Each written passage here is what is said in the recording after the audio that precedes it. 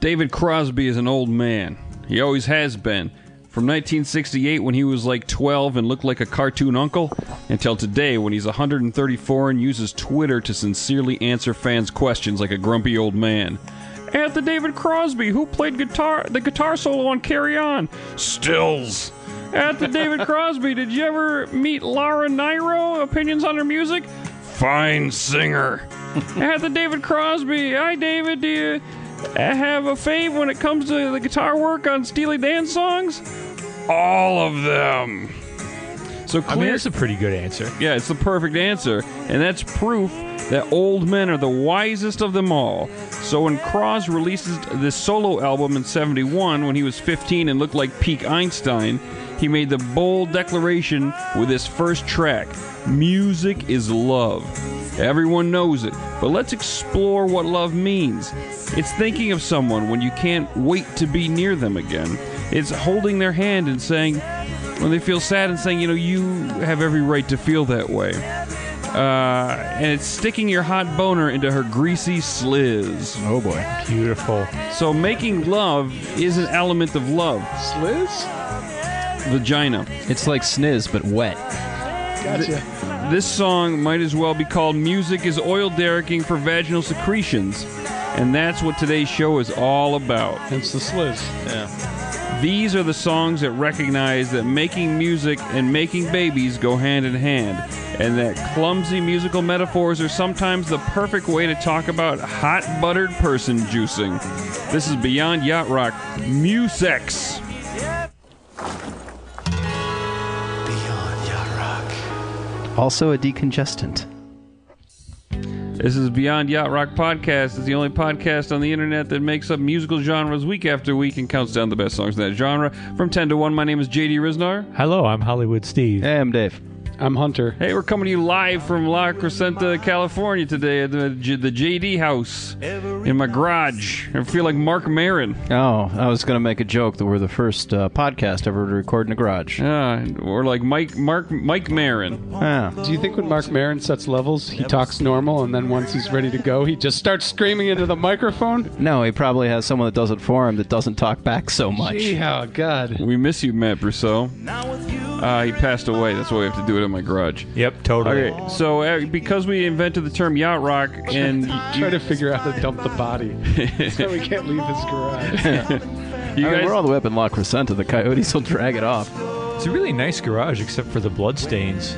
Listen, our fans don't care about killing people. They care about yacht rock music, and that's why we throw a bone to yacht rock every week. And Steve has picked a song this time. What is this, Steve? Oh, man. So Ronnie Millsap came up in a recent Yacht on Yacht episode. He did this countrified ripoff of What a Fool Believes. But here, I believe I have found the yachtiest of his non-ripoff efforts.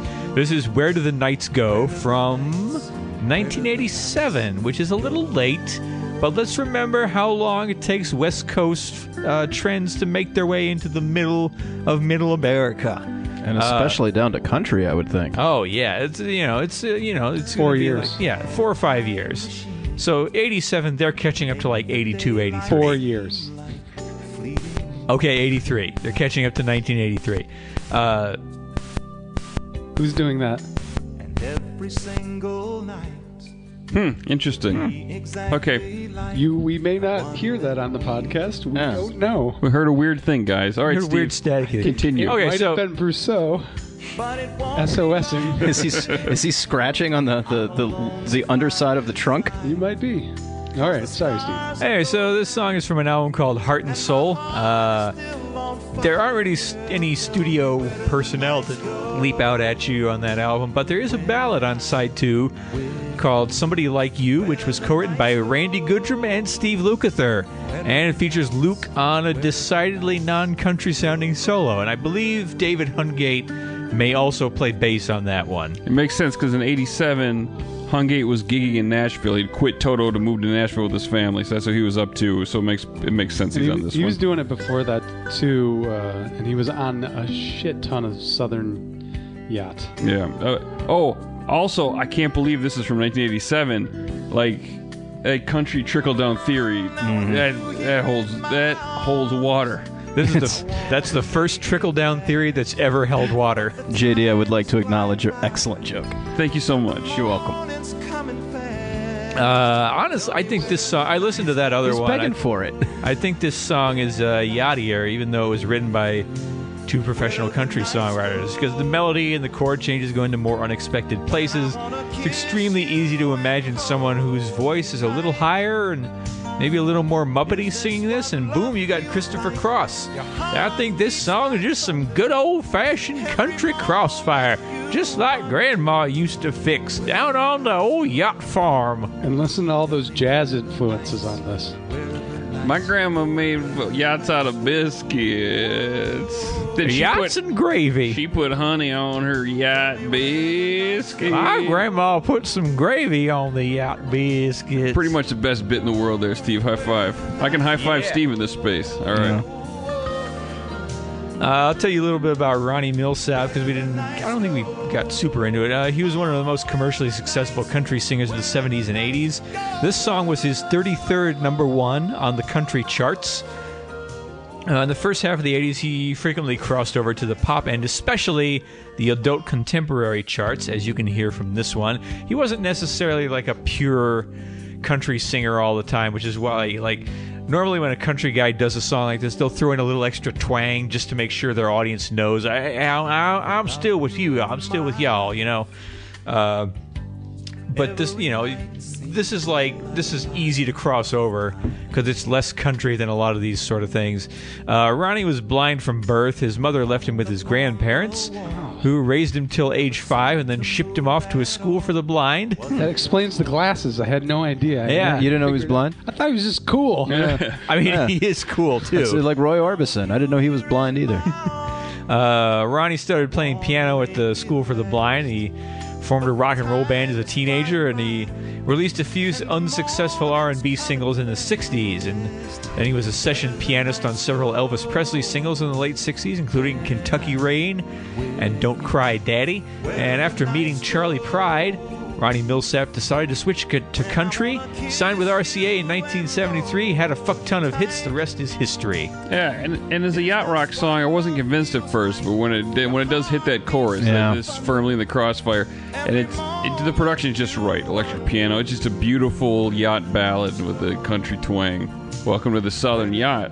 Hell yeah. Roy Orbison is blind? No, he's dead. He can't see anything. okay. So we're Yeah, his eyes yeah. are gone. I always thought Roy Orbison was albino. I don't think Roy Orbison was blind. No, he was not. No, Okay, that was you. he was Okay. just cool. You're thinking of Blind Blake. Oh yeah. You're also yeah. thinking of Blind Lemon Jefferson.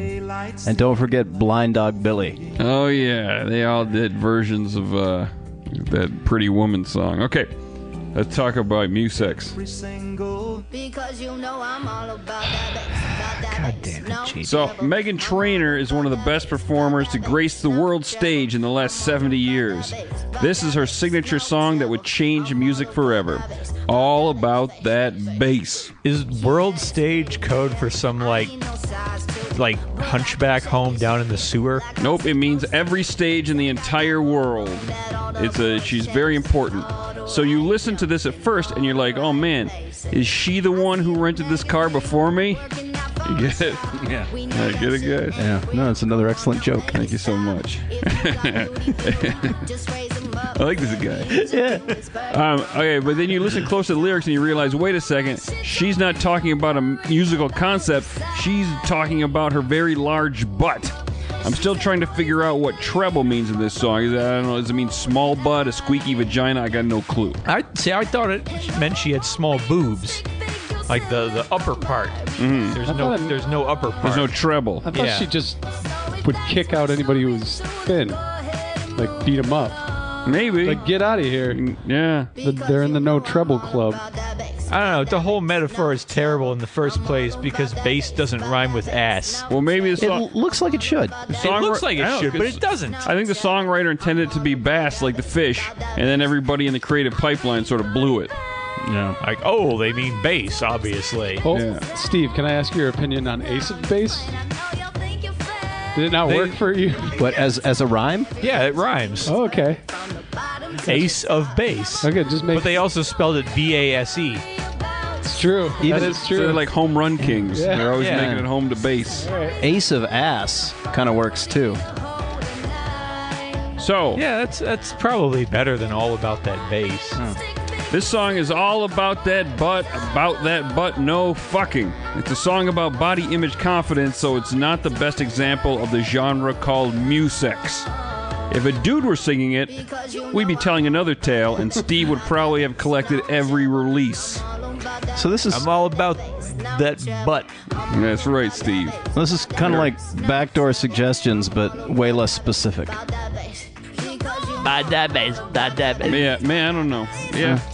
Maybe some songs, not all of them. It's just a theory. I wish she could sing. Yeah, this song would be awesome, even more awesome. Yeah. If she doesn't need it, she's got style. Okay, so Musex, simply put, is music that uses specifically musical terminology or musical instruments as awkward metaphors for sex. Oh, like in episode 1, I was telling you how to play the sax, and I was talking about flutter tonguing. Yes, like that- that sort of thing in song form. That was magic. yeah. If there Throat was- growling. Yeah. Where was I? Okay, so I'm looking for songs about the actual act of sex.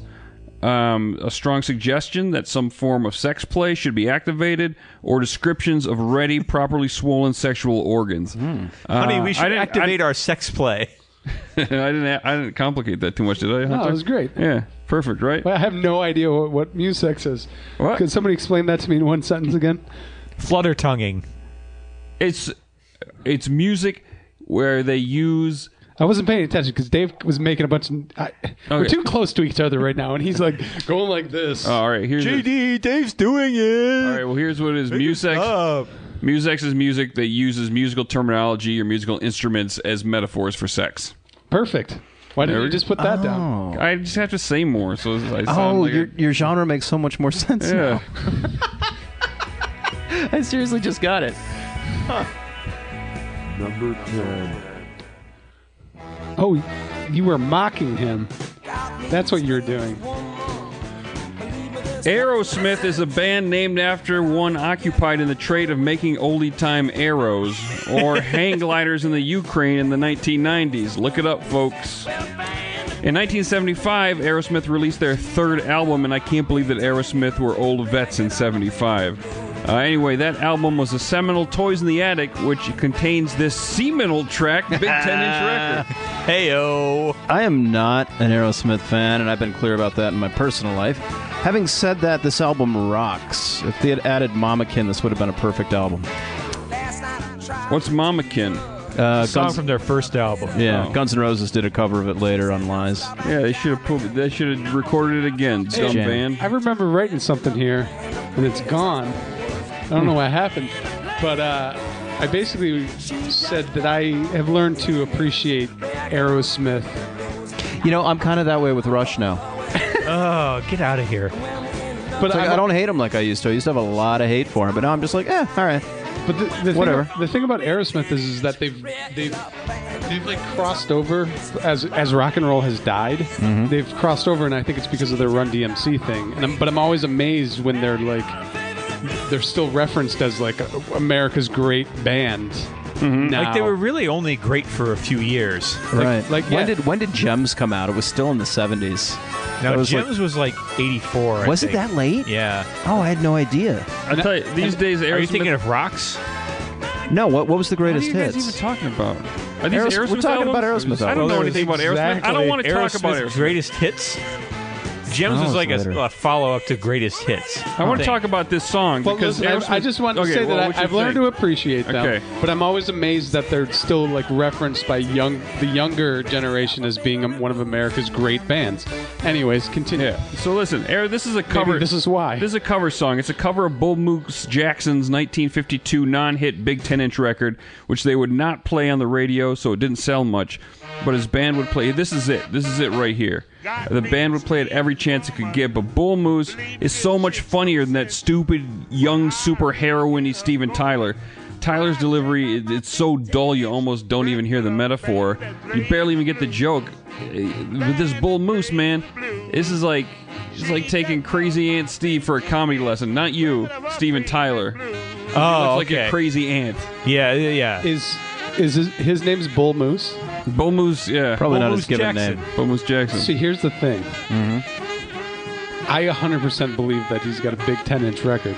Yeah. If his name's he Bull very, Moose. yeah, he very well could. It's a little more oldie time. And here's the other. This came out, what, 52, I think you said? Yeah, yeah. Okay, it's about the blues that he loves. And when they first came out in the early 1900s, they were on 10-inch records. They were 78 RPMs.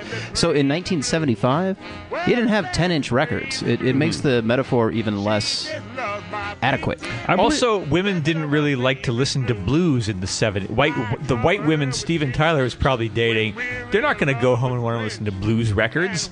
You know, looking at Steven Tyler's gangly features, I would believe that he has a 10-inch penis, but I think it's the thickness of a pencil. You want to be grossed out? Google Steven Tyler's feet. Oh, it looks like they got caught in a meat grinder. Oh, it's disgusting, and he still paints his toenails. Let's see. Okay, so a 10-inch record, of course, like Dave said, it's a disc. It plays music. But if you don't say record, if you just say 10-inch, It's a disc. It still plays. you need a record player. Blah blah blah. If you just say 10-inch without mentioning the record, it means a large erect penis. And see, yeah, you get it.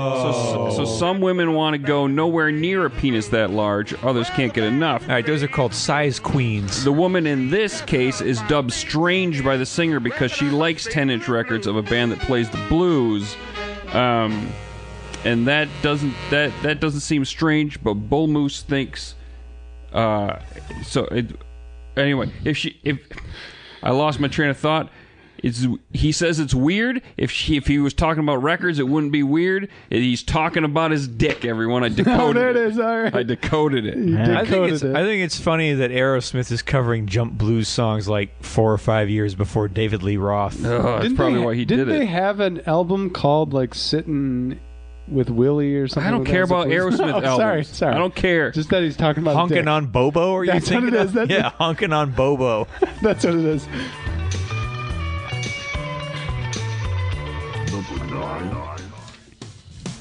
If I would have said honking on Bobo, I would have thought I was wrong immediately. Yeah, I thought he was wrong, but he rarely is.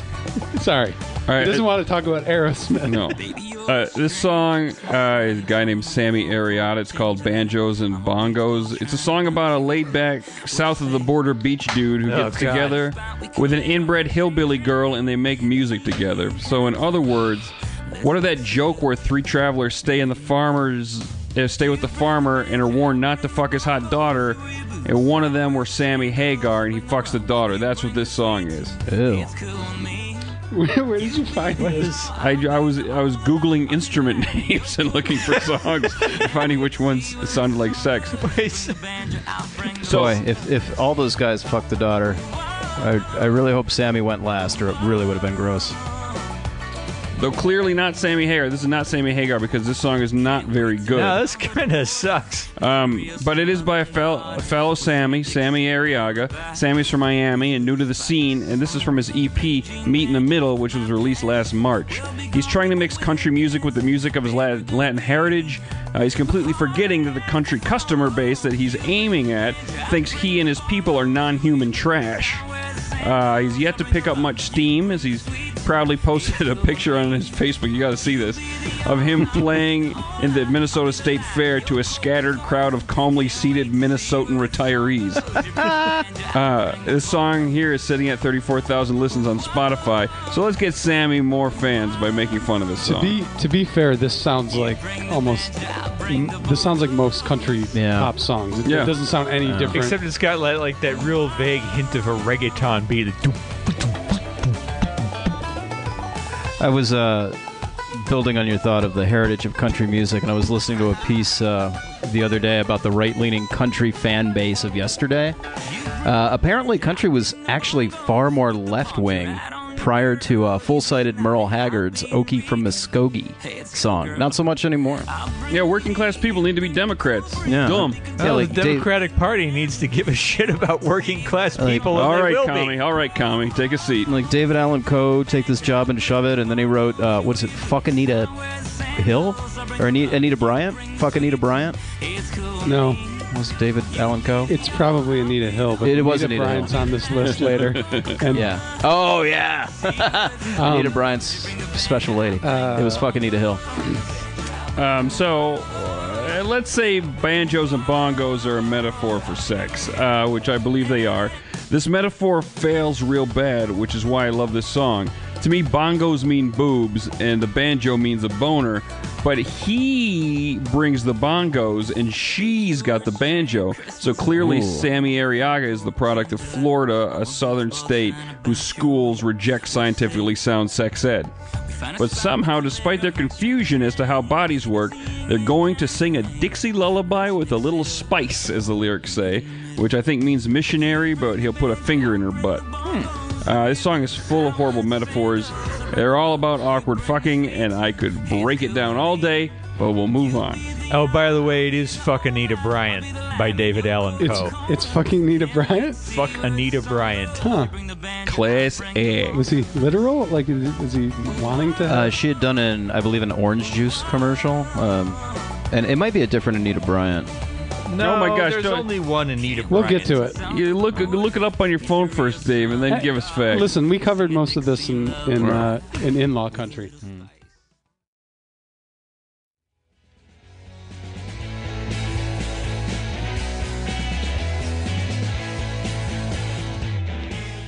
Number 8. All right, This is the Anita I was thinking of. Anita Ward. Oh, that's what it is. Yeah. Okay. Anita Ward, Ring My Bell. This song was originally written for an 11-year-old singer. It was a cute teeny bopper track about teens calling each other on the telephone. Then the songwriter turned the lyrics more grown-upward, and it became a song about slapping an erection onto a swollen clitoris. This was clearly the song the world was thirsty for, as though few discuss it, billions around the globe love slapping erections onto clitori. Yeah, that was in an extra episode of 6 Feet Under. They called it Grinding the Corn. It's ringing the bell. Huh. It's been called Ringing the Bell since 1978 or so when this came out. So this song would shoot to number 1 on every chart like a pocket rocket and turn Anita Ward into a one-hit wonder. Hopefully a very wealthy and sexually satisfied one. I once peed on a dude to this song. True story. Don't need to hear it. Do you want to hear some lyrics to Fuck Anita Bryant? Speaking of peeing on dudes. Wait, who's Anita Bryant? Now I don't know. She was like an anti-gay. She was like a beauty pageant winner who who was into in an orange anti-gay juice rights commercials. campaigner. Okay. She like That late makes 70s. more sense now. Yeah, so David Allen Coe was fuck Anita Bryant. So here's the opening rhyme in Fuck Anita Bryant. Hey, fuck Anita Bryant. Who the hell is she? Telling all them faggots that they can't be free. Throw that bitch in prison, then maybe she'll see just how much them goddamned homosexuals mean to me. We got a lot of mixed messages.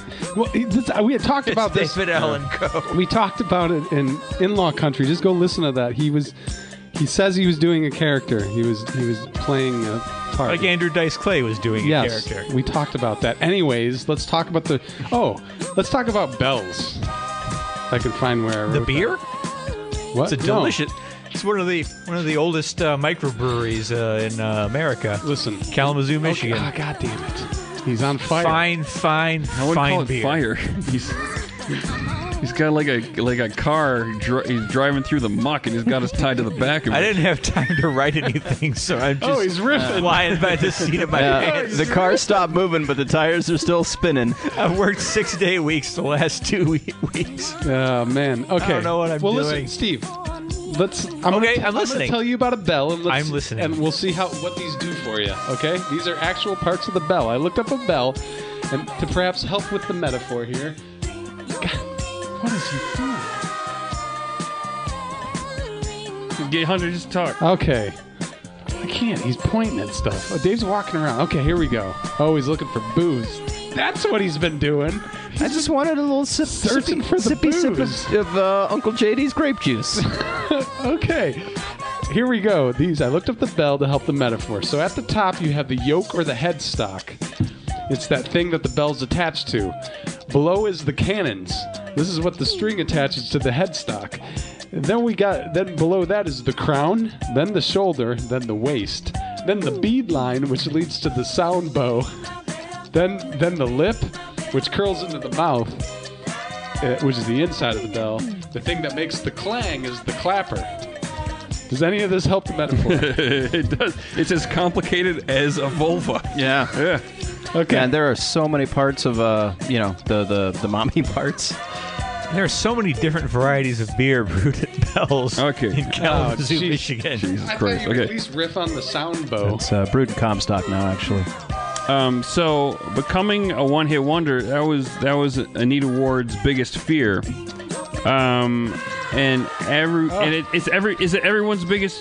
It's everyone's biggest fear, right? Like, at least everyone looking to have a meaningful relationship, because in music, a one-hit wonder is an artist who has one hit, and it's wonderful. And in life, a one-hit wonder is a person who has sex with a lover after the first date and wonders why they never call back again. I never had that problem. JD. In a world, what? Fucking killing it, man. Tell you, I feel like I need to go back in the time machine and become the biggest stand-up comedian in the 1980s. Yeah, you could just borrow Bill Hicks material before Dennis Just Leary need does. suspenders and like wacky pants. Piano tie? That would be good too. Okay, so A lot of cocaine. the craziest thing about this metaphor, crazy thing about this metaphor is that actually ringing a bell is one of the easier things to master in a musical performance. But in sexual performance, doing a good job slapping your boner onto a clitoris, like in a way that makes the lady feel super good, that can be very difficult to master. It's like the oboe of foreplay.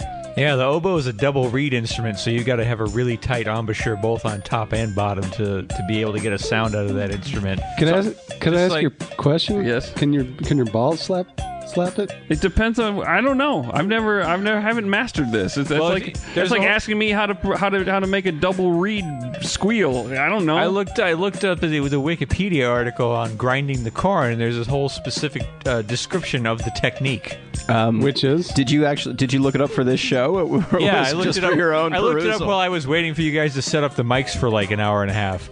So there's like Wow. Wow.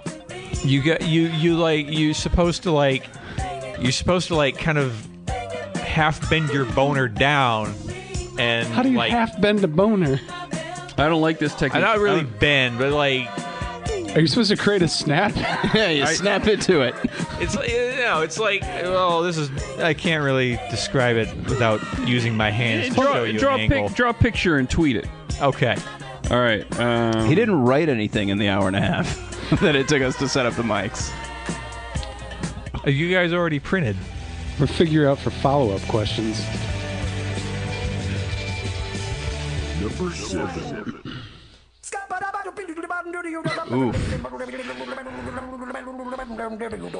I'm a scat man.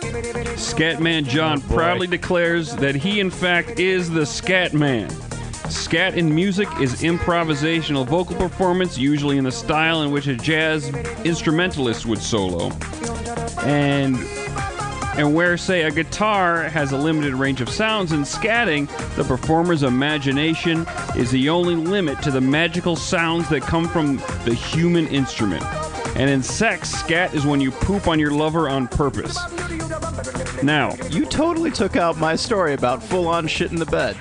I did not. That's what I I'm did saying. not. Stuff is missing. Stuff is missing. Something went wrong. See, there was no point to me writing on it anyway. Oh, Yeah. you know what happened? I probably printed out like an old version. Yeah, I you didn't printed out I your didn't- version. I didn't refresh it or something. Ha ha ha! This is gonna suck for you guys, but I have everything written. I hope. See, once again, I'm completely justified in Wait, not what was your having story? been able to Hold do on. the work. Oh, no, I You said could tell it off. I almost guys, we pooped. could do this without Yeah. the script. Yeah. Let's I go. almost pooped on my wife one There time. you go. See, why do you need I was laying in bed and just full on blew a wet fart, and it was almost on her side of the bed. And the really scary part is she rarely stays on her own side of the bed, and I had to like wake her up and kind of roll her out on her side of the bed without smearing hot wet shit all over her. And I ended up doing it, and I was a hero, but I still had to take a shower and change the sheets. That has nothing to do with scat sex though, because that was not on purpose. Well, Wasn't it? Well, it had nothing to do with her. you know, the word hero is thrown around lightly these Yeah, days. just like Donald Trump to the Puerto Ricans. I got my wife out of bed. The only difference She's Cuban. between her and the Puerto Ricans is She's she Cuban. didn't have shit all over her And she's Cuban. from a horrible natural thing gone wrong. And she's That Cuban. is a good description of your colon, though, Dave. A horrible natural thing. Yeah. Hey, JD, All right, so talk about the listen, scat man. While you were listening to the song, I see you guys looking at me and going like, "Hey, like, Broheim, like this is clearly about singy scatting, not getting pooped on by your lover on purpose." Well, fellas, a superficial exploration of the scat man would deprive you of the treasure buried deep inside. The verse that really sells this to me is rapped thusly. I hear you ask about the meaning of scat. Well, I'm the professor, and all I can tell you is, while you're still sleeping, the saints are still weeping, 'cause things you call dead haven't had a chance to be born. So So what he's that talking means, about poop, Poop. like inside your, you think your things guts? you've eaten is trash, is dead blood cells? You think it's stuff that has it's sexual pleasure and excitement that has not been born yet? Question. That Yes, hasn't Hunter? come out your butt. Wait, Steve? Yes, Hunter? Okay, a question. When you call Al Jarreau Scat King Cole, does it mean what I think it means now? No, because he's a pure scat singer. Scat man. Have you heard the George? What was that song that you boned through? That Breezin' duet? Breezin'? Have you Yeah. heard Breezin'? I don't. Well, Because that was intentionally shitting on people. Al Jarreau saying 1, 2, 3, 4, 5, keep breezing alive. If he had gone 1, 2, I'm breezing on you, then Well, I think that song is proof that he wanted to shit on George Benson. But you calling him Scat King Cole is not. You're not. it doesn't help. Scat King Cole has a lot to do with pies, doesn't he? Or Nat or what? Old King Old Cole. King King Cole, Cole? yeah. It was an old King Cole reference. No, it was a Nat King Cole reference, Oh, okay. but Nat No, King Cole calls himself no, Nat he's- King Cole because of Old King Cole. It's all Old King Cole is a merry The old old soul. And soul. a merry old soul was he. He called for his fife, and he called for his for his pipe, and he called for his bowl, and he called for his fiddlers 3. Oh, okay, had nothing to He do was with more pie. into music. Yeah, okay. And fiddling. Yeah. Fiddling in bowls. Huh? Yeah. Yeah. It's all full circle. Smoked the pipe, he smoked his bowl, and then there were He's riffing. fiddling.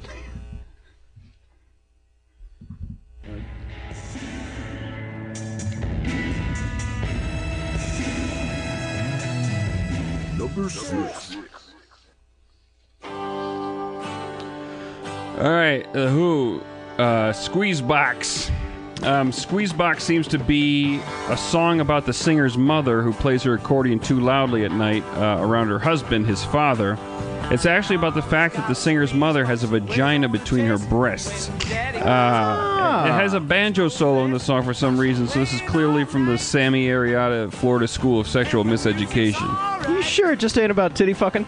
Well, Dave, it's exactly about titty fucking, but in this case, instead of the penis just being thrust between the titties, the singer's father enjoys putting his penis inside his mother's vagina that is in the middle of her breasts. That makes a lot more sense. I'm really starting to grasp this genre. I don't. What he just said starts make it makes more sense. Yeah. Yeah. She's got a vagina between her breasts, and the dad's fucking it. Yeah. Read a book, Hunter. Right into the chest. Yeah. Listen, I'll explain. Oh, okay. I'm sorry. See, I'm jumping ahead. Yeah. I Okay. apologize.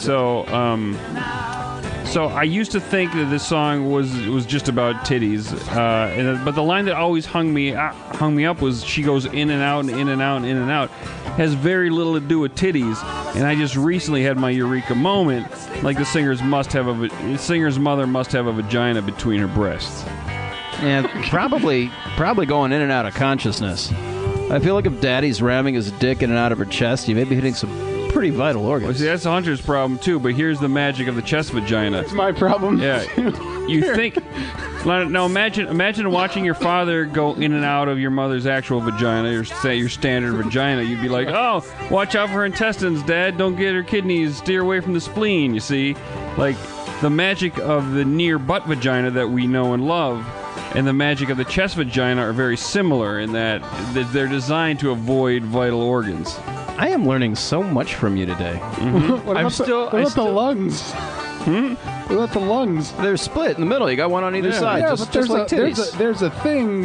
You ever heard that of? You ever heard There's a like bronchial tube that Yeah. goes into that. I'm gonna. that Well, will yeah, that's pierce. why you go Are low. you saying right where it splits? You never heard someone say, "Bitch, I'm gonna titty fuck your lungs"? Listen, God fixed the inside of the body so it works. Okay, I mean, you're not going to find a woman with a vagina in her chest. So is it right below the? Don't ask me. I'm not this. This isn't my mother. It's the singer's mother that he's singing about. I'm still not 100% sure where that epiphany came from. Well, that's because you're not a genius like Yeah, I you am. just don't get music, Steve. I thought it was just a woman who did her Kegels, Let's see a little bit about so her box could squeeze more I effectively. thought it was just what Dave said. squeeze box she wears on her chest. How does that explain the chest, Steve? Yeah, it could be about Kegels.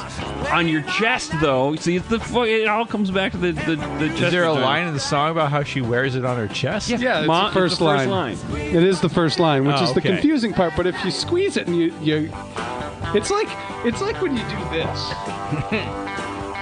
Oh, here's a church. Here's a star. Or they're doing the hand thing where they put their hands two together. hands. Yeah. Okay. But that's not an actual vagina. But you make one with your imagination. So if you squeeze, And then you fuck it. wait, what are you doing? You're off mic. I can't hear you. Oh, really? Yeah. Oh, is that better? Yeah.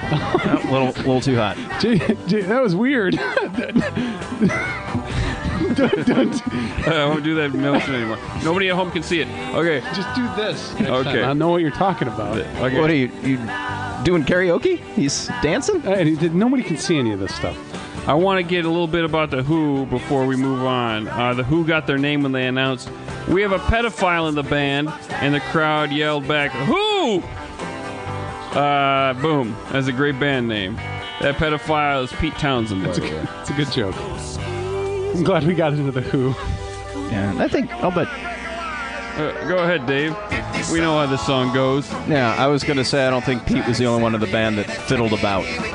Oh, he had to get some casual libel in there. Yeah. Yep. I mean, there's articles about how Peter Townsend likes little boy pictures. Yeah, but that's not what he was saying. I know, yeah. I was saying I think John Entwistle liked the young ladies as well. There you go. There it is. It's less casual. Ah, here we go. I know what you're thinking. You think this is just a nice song about polite lovers asking the girls if they're ready for the sex. Just a gentleman making sure that everything is consensual. Like in Michigan, when an 18-year-old fella asks his 16-year-old girlfriend if she wants to have sex because he's aware of the pertaining laws of the state and doesn't want anything to come back to bite him on the ass. Except for his 16-year-old girlfriend. This is the Gleaming Spires with Are You Ready for the Sex Girls from the movie Revenge of the Nerds. And how? And I'll tell you, what I said earlier, that's not what this song is about. This is about the hot, lean hot, big hot girls with skin like seals that take off their own clothes and that are about to come over to your house. Ooh. And what more perfect movie to put this song in than Revenge of the Nerds? A movie that glorifies a horrible, sexist, assaulting, rapey group of fellas known affectionately as nerds. You know, as I listen to this song, I think it's actually about guitars. It's funny how JD's brain works. I want to talk about how many horrible things happen in this movie. I mean, we all love this movie from our childhood, right? Yeah, It absolutely. came out in '84. I can't believe I watched it when I was 10. I look back now, but This will all explain the rampant sexual assault, rape, and sexual harassment problem we have in this country. But go read the list. Yeah. So, panty raid. They break in and breaking and entering into a girl's room to steal her underwear is the least of the crimes on this list. They use this confusion to install hidden cameras to record them in their most private moments. They later watch this footage with an underage nerd. They then distribute the footage without consent to publicly sell pies. And I think we're all aware of the scene that is hard to call anything other than rape. Well, Not everyone's seen it. That's the one where they switch out a guy and she doesn't know? She thinks it's her jock boyfriend. Yeah, they're both wearing a clearable version of a Darth Vader costume. Oh, yeah. And the tough guy is wearing the costume, but then, was it Lewis? I don't know. It doesn't matter. Lewis Skolnick. Listen, it was called Revenge of the Nerds for a reason. Yeah, because the nerds slowly turned into the frat boys. Yeah, that was the whole thing. It was like a wish fulfillment fantasy, but the whole point was for the nerds to just act like the horrible jocks who hated them, basically. Well, one positive thing I can say about this movie, it wasn't totally homophobic. But like most 80s flicks. I wasn't done. I just wanted to say this is the problem with revenge, is sometimes we don't know when to stop. You see, they took revenge on everybody, and they made two more movies, and they didn't know when to stop. I get it. And to an excessive amount. You know what I mean? So, sometimes you just can't take revenge. No, shouldn't take revenge. It can corrupt you.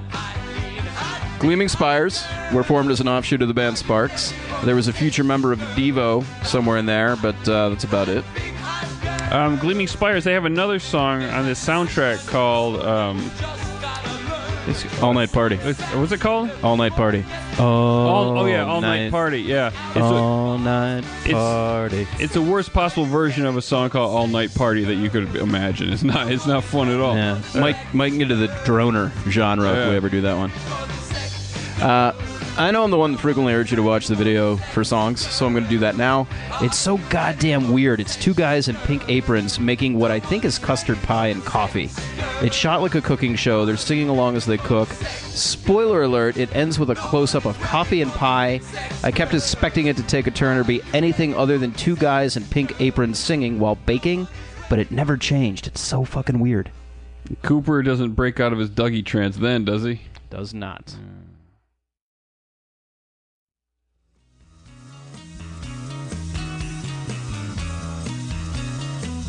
Number 5.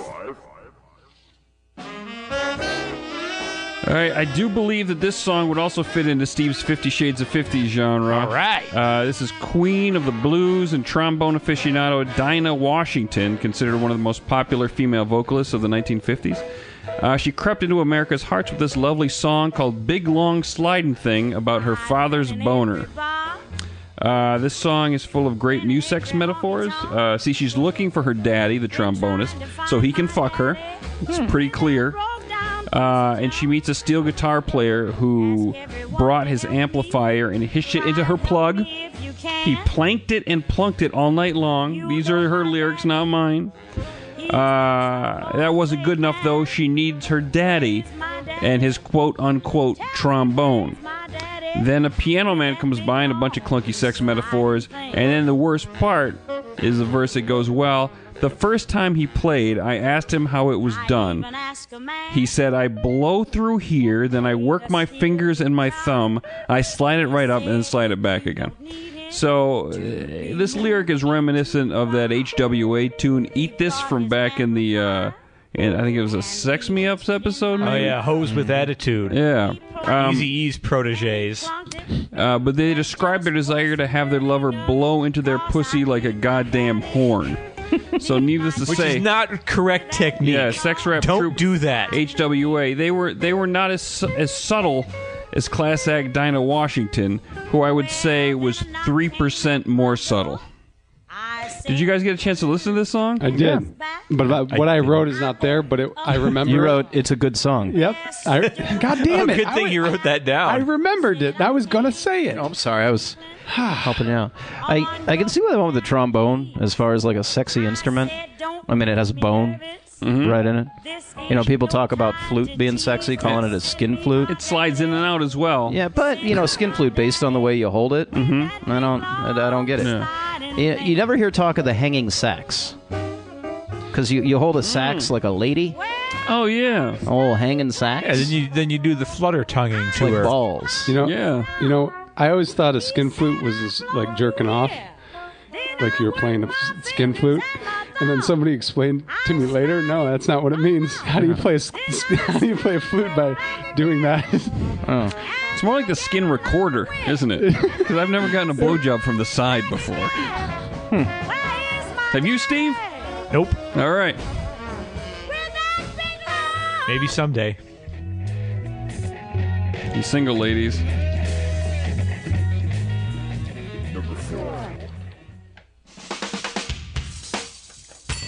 All right, Prince. Prince, who does not need to be subtle or sneaky about sex in his songs, decides to go the metaphorical route in the weirdest possible way with this Tambourine is a Vagina metaphor off Around the World in a Day album. This is called Tambourine. Yeah, that's a great album. Pop Life, Raspberry Beret, and the song The Ladder, which he composed with John L. Nelson, better known by his stage name Prince Rogers, better known by the guy that fucked Prince into a young jazz singer named Miss Maddie Della.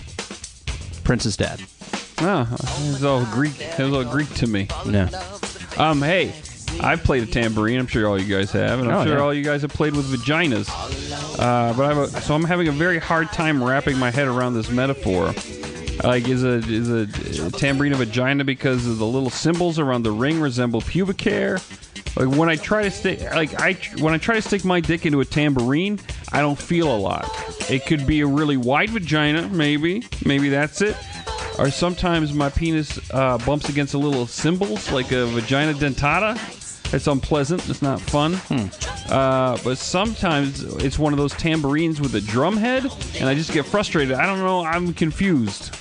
I don't think I want you playing my tambourine anymore. And It might be a bad idea. I don't think anybody should play that tambourine anymore. Maybe you should kill it with fire. I did not start that fire. I don't know what you're talking about, but I'm just talking about I don't want to accidentally touch the tambourine. My tambourine that I shared with JD. You guys have all touched my dick on purpose. Don't pretend you haven't. Okay, so I'm sure Prince got into some kinky stuff.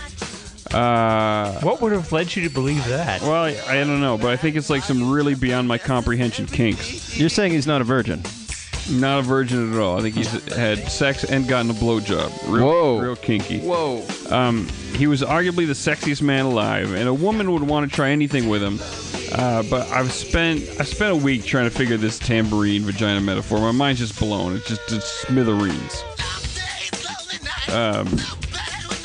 But some of the verses in this song are about jerking off, where he's frustrated that he has to stay home and play his tambourine. So maybe the tambourine is like a root chakra, like the mysterious energy zone in the groin where sexual pleasure, both of the physical body and soul, is achieved. That's as close as I can get. You have an active imagination. I know. You win. Prince wins this round, but one day I will blow his mind. I will blow Prince's mind. I swear to you, one day it will happen. No, hey. Well done.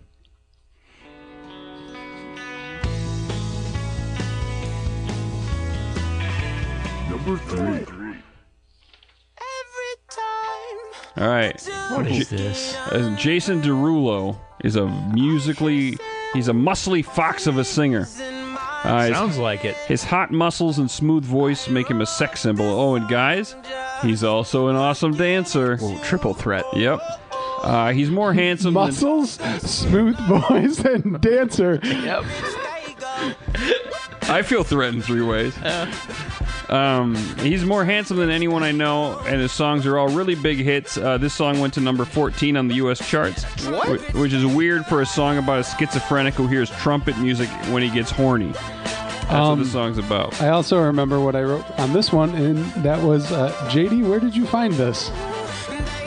Again, I went into Spotify and I started to write musical instruments into the search and then listen to them. So this is when you got to the T's? I thought a trumpet. Oh wait, tambourine. We already got tambourine, so we're on T. Well, some of the songs I found by looking at lists of sexual metaphors that had to do with music. What this is all about. A lot of them sucked, but that's where I found Tambourine by Prince. But this one is that why bongos and banjos was higher in the list? I'm sure I was searching bongos because bongos sounds like a sexual thing. Right. I found that song. This song, bongos. Trumpet seemed like somebody. It seemed sexual, and I was right. Trumpet. Yeah, I was right. Jason Derulo nails Good it. band. Not really. So this is a song about a guy who gets horny and hears music as to what kind of horniness he feels. So think about it, fellas. You know there are different kinds of horniness. Like, and Jason does a great job describing a few of them. Like, the anticipatory horniness from afar. Like, when you're ready to go home to bone your wife, and you get those tingles. This crazy motherfucker hears violins when he gets that kind of horny. Then, when he's about to have sex, just before, that's a whole other kind of horny. That's when he hears trumpets blowing a very specific tune. Every time the trumpets go, this man's insane. Oh, then what's he mean when he says the drums, they swing low? I don't know. The drums, they swing low? Yeah. He says that right before he says the trumpets. Oh, I know what it is. It's his balls slapping against his girlfriend's asshole. Huh. That's what it is. Cool. You could also make... Does she have a low asshole? Maybe. Specifically, this girl is a low asshole and a long taint. And a high vagina. Yeah, I couldn't have made that. It's like a perfect storm of balls hitting your asshole. When they swing low. Yeah. Or it could be when he's, finishing up. Never mind. I'm sorry, we're disrupting JD. No, it's okay. This is a fascinating discussion. Yeah. Like maybe she's in front, bent over, and he just, kind of finishes up what he's doing, and at that point, his balls are hitting her asshole. They swing low. Yeah. Drums swing low. Yeah. Okay, so you could make the argument also that this song is about violent, uncontrollable, premature ejaculation. It seems like this is Jason Derulo's own interpretation of this song, because the trumpets get in the way of lovemaking as much as a pre-touch spooge sometimes does. You see, he directed the video for this song, and every time he quadruple threat. Every time his character in the video, this guy's becoming more threatening the more we learn about him. Yeah, low balls. That's 5 things. Watch out for premature, violently premature ejaculator. So in the video, every time his character tries to have sex with the hot model he cast, a group of 5 or 6 hyperactive trumpeters dressed as Buckingham Palace guards bust into the room and start wiggling around like a bunch of sperms. See, Jason and his lover seem confused and disappointed. It's a proper emotional response when the sexual embarrassment of coming before you start boning puts the brakes on a romantic evening so often. Yeah. Never happens to you guys? Just come? You're so excited? Just fit? No, usually there's a process that predicates it. You see, well, this song is all about, there's a line like you take your clothes off and I hear the trumpets and they go ba-da-da-da. So if it is about premature ejaculation, it's pretty clear that it is. But the drums are swinging low. See? He just said it. I got to think about this. And then one. the trumpets go. Yeah, I'll bring this back in the Musex part 2. He just has long balls, and when he takes his pants down, they swing low, and then he sees them, and it gets him excited. Maybe it's breasts. Maybe drums are breasts, and the breasts are swinging low, like some big old. Big breasts, and they swing low, and so then his trumpets go bam, bam, like bam. a tennis ball in a tube sock. What are those things that clack back and forth? Tits. Oh, the little magic thing on yuppies' desks? Yeah. Little knockers, ball knockers. Yeah. Maybe he's talking about those. I think so.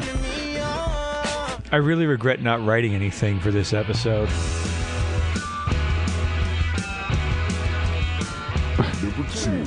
Why? What would you have said? Everyone should in the world. I wrote stuff and it's gone. Yeah, I'm sorry about that. I got it right here for you, Hunter. Yeah. Thanks. All right, this song I happened to hear, and this started the Musex wheels turning in my brain. This is Billy Ocean's Syncopation. Syncopation in music, according to Wikipedia, involves a variety of rhythms which are in some way unexpected, which make part or all of the tune or piece of music offbeat. And I think in this song, it represents having sex with a woman who has an offbeat style of lovemaking.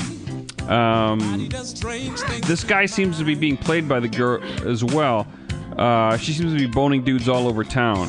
So,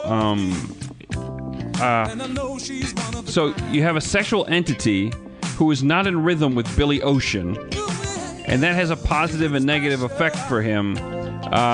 There was excitement in her unusual sexing style, but at the same time, she lived to her own beat. So she was too slippery for him to keep. She's kind of like a manic pixie dream girl. Yeah, or it sounds like this guy likes a challenge. Yeah. Yeah, and maybe sometimes he's like, "Oh, that was unexpected," and that's really cool. Yeah. And sometimes she's like, "Well, that was unexpected. That's not it. That's not it. That's not it." Yeah. Or he's trying to hump in one way slow, and she's trying to hump fast. Right. Like, oh, hey. Yeah. And it's okay though, because she's super pretty. I like it. Yeah. It's probably the prettiest girl he ever boned. Or like he's trying to hump her in 4/4 time, and she's trying to hump him in waltz time. Am I right? Hear that? Am I right, guys? You got this. You know what this song's about. What? Maybe she has a handicap. Oh, maybe. Like She's maybe. missing a leg or something. Yeah, she's missing a leg, and so she's trying to balance. And he's pushing her off balance the entire time, and The you rhythm know. becomes syncopated. Yeah. Well, this song actually, if you want to know what syncopation sounds like, this song actually uses a lot of it. So you can tell, you listen to it, you kind of feel off-put. There's syncopated synth drums just kind of like bumping around whenever they want to. So kind of like the subject is bucking traditional rhythms. And I also think this might be a yacht rock song. It's from '84. It's from his '84 album Suddenly. There's no personnel, so this isn't a slam dunk. But listen to that E-piano and the relevant yacht production. This is at the time outsiders just starting to understand yacht rock '84 style before it was sent out to sea. I believe Philip Michael Thomas's Fish and Chips has a little bit of syncopation in it. That's a goddamn jam. And I'm glad to know what syncopation means now, because it's one of those words that sounds like it means the opposite of what it is, like inflammable or divorcecore. Or yacht rock, apparently, if this gets on the boat. No, see, syncopation sounds like you're in perfect rhythm together. Yeah. And that might be what Billy Ocean meant in this song. Because I'm really, as you might be able to tell, I'm really twisting in the wind trying to figure out what he means by syncopation, by the You've actual been thinking definition about of the all word. this stuff for at least a week. A day. I wrote it all. We're here a little early. Yeah. JD had to really get on this, so Yeah. And I'd like to. You really went around the world in a day. I really did. with your my tambourine. I'd like to thank you guys for moving the date up for me, so I could go to a concert with my wife that she can now no longer attend. Good times. syncopation. It's a great song. Yeah. And It's a great song. Somebody write in yacht or yacht for it. Dave and his lovely wife are in syncopation with that concert. Yeah. Pretty sympathetic. Our too. work schedules. You're like, sorry, honey, I can't go. I got a podcast. 16-hour shift. We're going. I'm working Tuesday. Yeah, I got loaded at the Grove I'm working between Tuesday. 10 and midnight. Working Tuesday. Oh, Syncopation. It's I offbeat. switched our schedules around. I can go now. Yeah.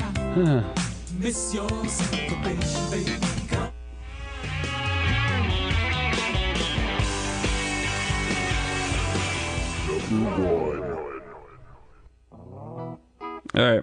This is the granddaddy. For once, I've chosen the clearest example of the genre and put it at number 1.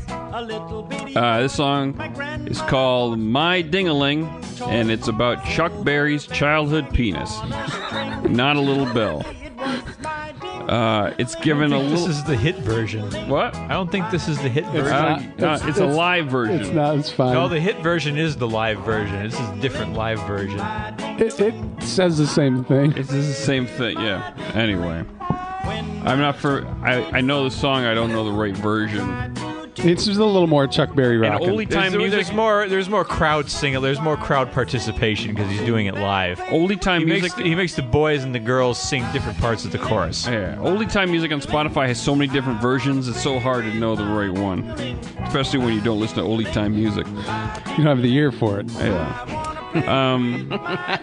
So this song is given a little bit of cover for the censors up top when he says his grandmother gave him little bells tied to a string, and we all know boys are not rewarded penises by their grandmothers.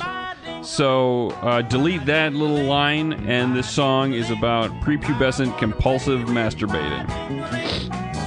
And that's Chuck Berry. Yeah. My grandma bought me a Playboy subscription when I went to college. It's like, It's oh, totally you're old enough for this now. Totally different. She just wanted you to get laid by Wait, pretty women. this is the grandma that was a Cubs fan, right? She just Yes. wanted you to appear normal to other people coming rest into your her dorm. soul. Yeah, pretty much. Yeah, I think there was some definite subtext of "I hope you're not gay." Yeah, that was my subtext. Yeah. Saying that's what she thought. We're saying the same thing. Okay. Yes. You guys are in perfect syncopation. Yep. This whole episode's in syncopation. Yeah, it really is. We got to get used to the podcasting grudge. Or we got to come up with a different name because that's Mark Maron's thing. I got nothing else to say about my ding-a-ling. It's Do you want to know a fun fact about this song? Sure do. This is adapted from an old New Orleans R&B song written by New Orleans scenester Dave Bartholomew. Produced a lot of records. I think he was a trumpet player, and he. The original version of this song was released by a group called The Bees, and it was called Toy Bell. And the lyrics were slightly different, but it's pretty clearly the same. I like The same general idea, pretty much the same chorus. Here's what I want to know. It was a little boy's wiener called a ding-a-ling before this song?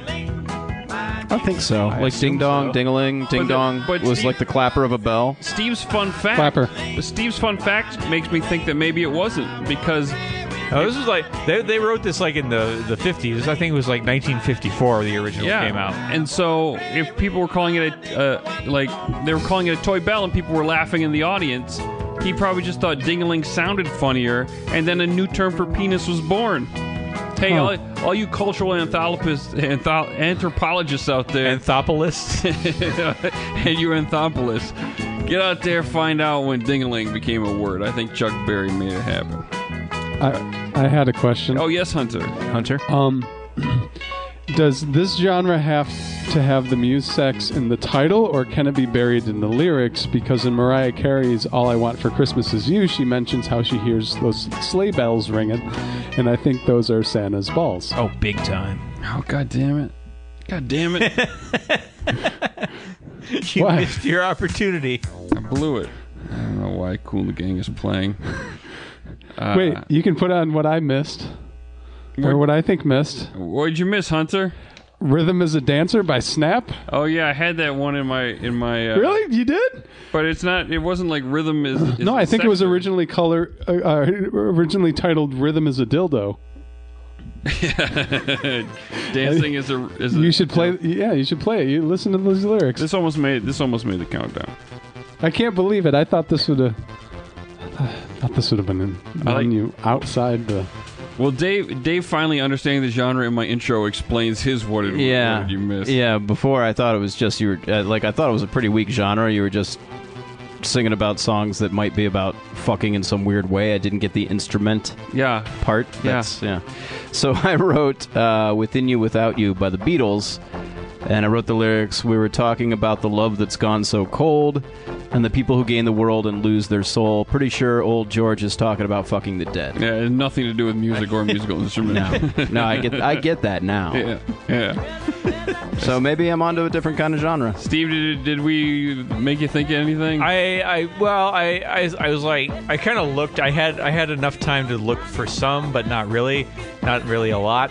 I looked. What were you looking up? I was like, you had an hour and a half? I there must be some more old blues songs that are like this, and I found like 80 fucking blues songs that use food as a metaphor for sex, but I couldn't find another music one. And then Casserole Over Me, the Jim. Yeah, or like I love my baby's pudding. Stuff like that. Put a little sugar in my bowl. These are all Weird Al's forefathers. But I want to fuck you with a carrot. It's like dirty Weird Al.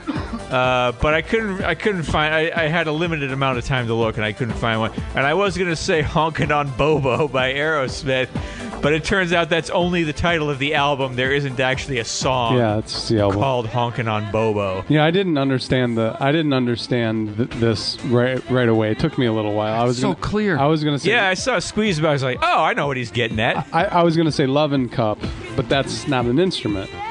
No. Can you play the cup? Yeah, you can. Yeah. Yeah, You can, yeah, the little like. It's a glass. Like glass. the Buddhist. Oh, that kind of cup. Yeah, that's a bowl. Yeah, but it's I mean, part of a we can Ben- fight about that later. Benjamin Franklin invented an instrument called the glass harmonica that was basically a bunch of glasses that you rubbed Yeah. your fingers on and it made different noises, and he also loved to fuck, so maybe there's something there. Could be. Hunter, what's going on next week? Well, let's see. I'll see how I wrote it if I can find it. Oh, there it is. I'm going to do a Wrestle Rock episode. This is the first time focusing on shoot songs or themes that wrestlers sang themselves. Ooh.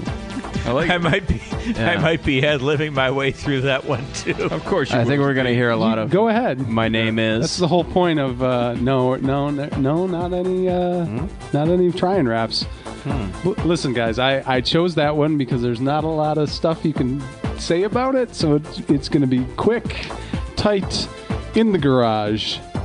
Let's do it. Bumpers today were sent in by Wieuka Music. Wieuca Music.